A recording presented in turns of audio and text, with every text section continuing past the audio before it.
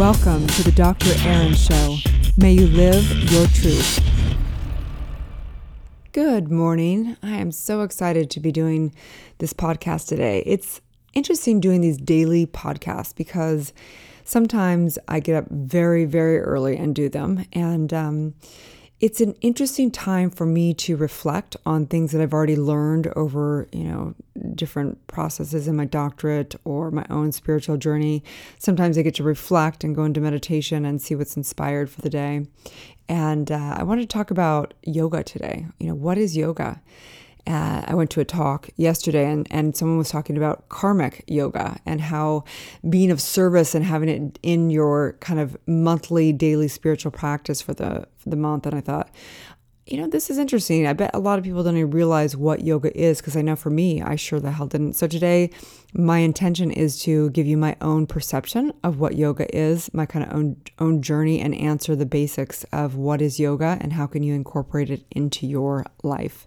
So for me, I never liked yoga. I grew up, in 1970s, and I remember seeing some hippies doing yoga, and I thought that's weird.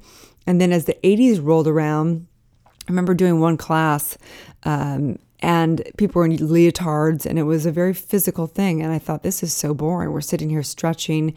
And when I worked out, even in high school, I liked to turn up the music and, it was like jazzercise and stuff like that back then. And I just remember identifying and thinking, I don't belong here. And as I began my spiritual track after having stillborn at 22, I really gravitated towards meditation. I didn't really want to go towards full-on religion. I didn't know where to go, but I'd heard the masters spoke a lot about meditation. So I thought, well, that's what I'm going to do. So as I journeyed more into my practice, what was funny is I realized that true yoga is considered to unite. It is the yoke. It is the merging of the individual with the infinite, with the cosmic self, with spirit. And so as I began to go through my doctorate, of course, we studied so many different religions and philosophies and different Eastern practices. And I realized yoga and meditation is just an aspect of yoga. And in America, we often think that yoga is just this physical thing. We see on Instagram all the pictures of the girls doing, different positions. And it's fine. It's good. It's a body, mind, spirit thing. So I want to break this down a little bit for you today. So you can get a pen and paper.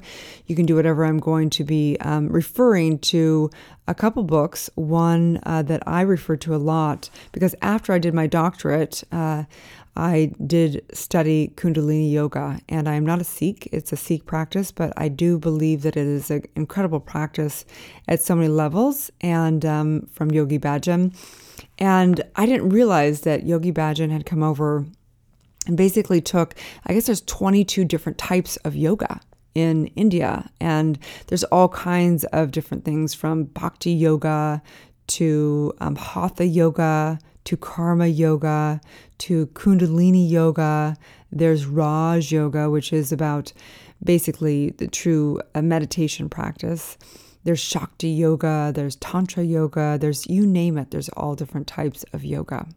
And the point of it is that yoga is considered the yoke. It's considered the uniting. Like I said, it's really merging the body, mind, and spirit as one. And so why is this important?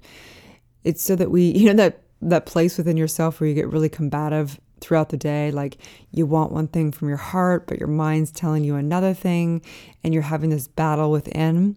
The union is really to become the most powerful, authentic, most, highly thinking, expanding consciousness person you can possibly be. And this takes practice because we are born in these bodies that have reactions, that has DNA and things, and we're born astrologically into our karma as well. And why do we want to practice yoga? It's really to go beyond that, to transform and to merge into the most powerful aspect of thyself, the highest version of the self. And so I want to break this down a little bit. So I'm referring to this book by Yogi Bhajan, and it's really a beautiful book. I like this book a lot. It's in the training manual, which was a 9-month program that I went to after I did my doctorate, which I thought, this is completely insane. Everyone around me was like, "What are you doing now?" But I had found that I had meditated for many, many years, and I'd broke through the veil of the universe, and then I went into my doctorate, which was wonderful because I learned universal law, which for me is kind of the basis. It's the foundational work for understanding truth. And but there was something missing for me. And my physical, I realized that as I was getting into, my 40s, I just felt like I better deal with the body. I mean, I was always kind of fit, and I ate fairly healthy, and I worked out, but there was something that was not at the level that I needed this machine to be at, if you will. And so I thought, I need to incorporate something that is going to get my body in gear to be able to handle, because when you're downloading so much information through meditation, for me anyway, it was hard on my body. I was not able to completely hold the intense energy that was actually coming through some of my meditations. And I'd have to ground. I'd have to go for a walk in nature and get grounded, and it would frazzle me a bit. The transformation of awakening to my higher self and expanding consciousness there was a physical aspect to it. So, I found Kundalini Yoga, and I knew that it was like instant love. They talk about falling in love with someone, love at first sight. For me, it was love at first, even just consciously thinking of Kundalini. There was something in me that knew I wanted to practice that. And I practice many modalities of yoga now, but I loved it because it was very spiritual. The yoga classes that I had experienced before were just physical, and there wasn't a lot of talk in them about meditation. It was primarily physical when I went in other yoga classes. So I really fell in love with Kundalini with Tej up at Nine Treasures Yoga up at on Sunset in Hollywood. Kind of a trendy but yet very authentic, grounded place. And again, I am not a believer that you only need to practice one type of yoga or you need to believe in one specific religion. I'm a true believer that all paths lead to the truth, and that no matter what you practice, if it's with intention and if it's truly the seeking of revealing the truth and your highest self, that you will get there. I believe that this is my own personal opinion, I believe that you do not need a guru. I believe the guru is within, and that when we go into meditation, go into yoga rather, that all truth is delivered, that you truly are the Christ and Buddha consciousness, that within you is that, and every master and every deity and everything that's ever existed is really an aspect of you. And so yoga is really adventuring in consciousness, as Yogi Bhajan said. It's really, it comes from yoke, and it's merging together, it's joining together the union of the individual with the infinite cosmic consciousness. And there is a body, mind, and spiritual aspect of this. So of course, getting the body into the highest vibration through the physical practice is very important. And the mind is, of course, even more important. And mind is really, in the mind is meditations. It's really expanding consciousness fully in the yoga practice. So sometimes it's in the breath. We use breath work in it. Sometimes it's in the mantras. We actually say things over and over again. The sound vibration, because we learn how to direct the mind onto universal law. There's kriyas, which are actually the postures, because we're actually in a relationship with the entire universe during yoga. There's pranayama, which is breath work, which is really pulling in the infinite energy and then directing that in the body, directing that in mind, directing that. There's mudras, which are really your hand movements. If you're getting into specific type of yogas, in Kundalini we use a lot of mudras, and this is actually, it's kind of like, imagine you're in communication with the entire universe. Well, it's the finite it's like a very specific language with your hands, and it is directing energy in the very specific modalities. So I can't get into too deep because we only have 11 minutes today, but I hope that I've answered some of the questions of what is yoga, and there's many different modalities.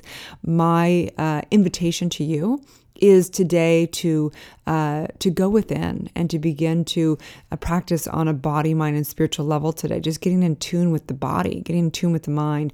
And I challenge you to go take a yoga class, something that you've never taken before. Maybe you really want to take a physical one because you are ready to step into a physical embodiment. Powerful. Maybe you're really wanting to step into more of a spiritual yoga, a Kundalini yoga, or some Bhakti yoga, something like that, devotional yoga, whatever it is for you, but to adventure in that.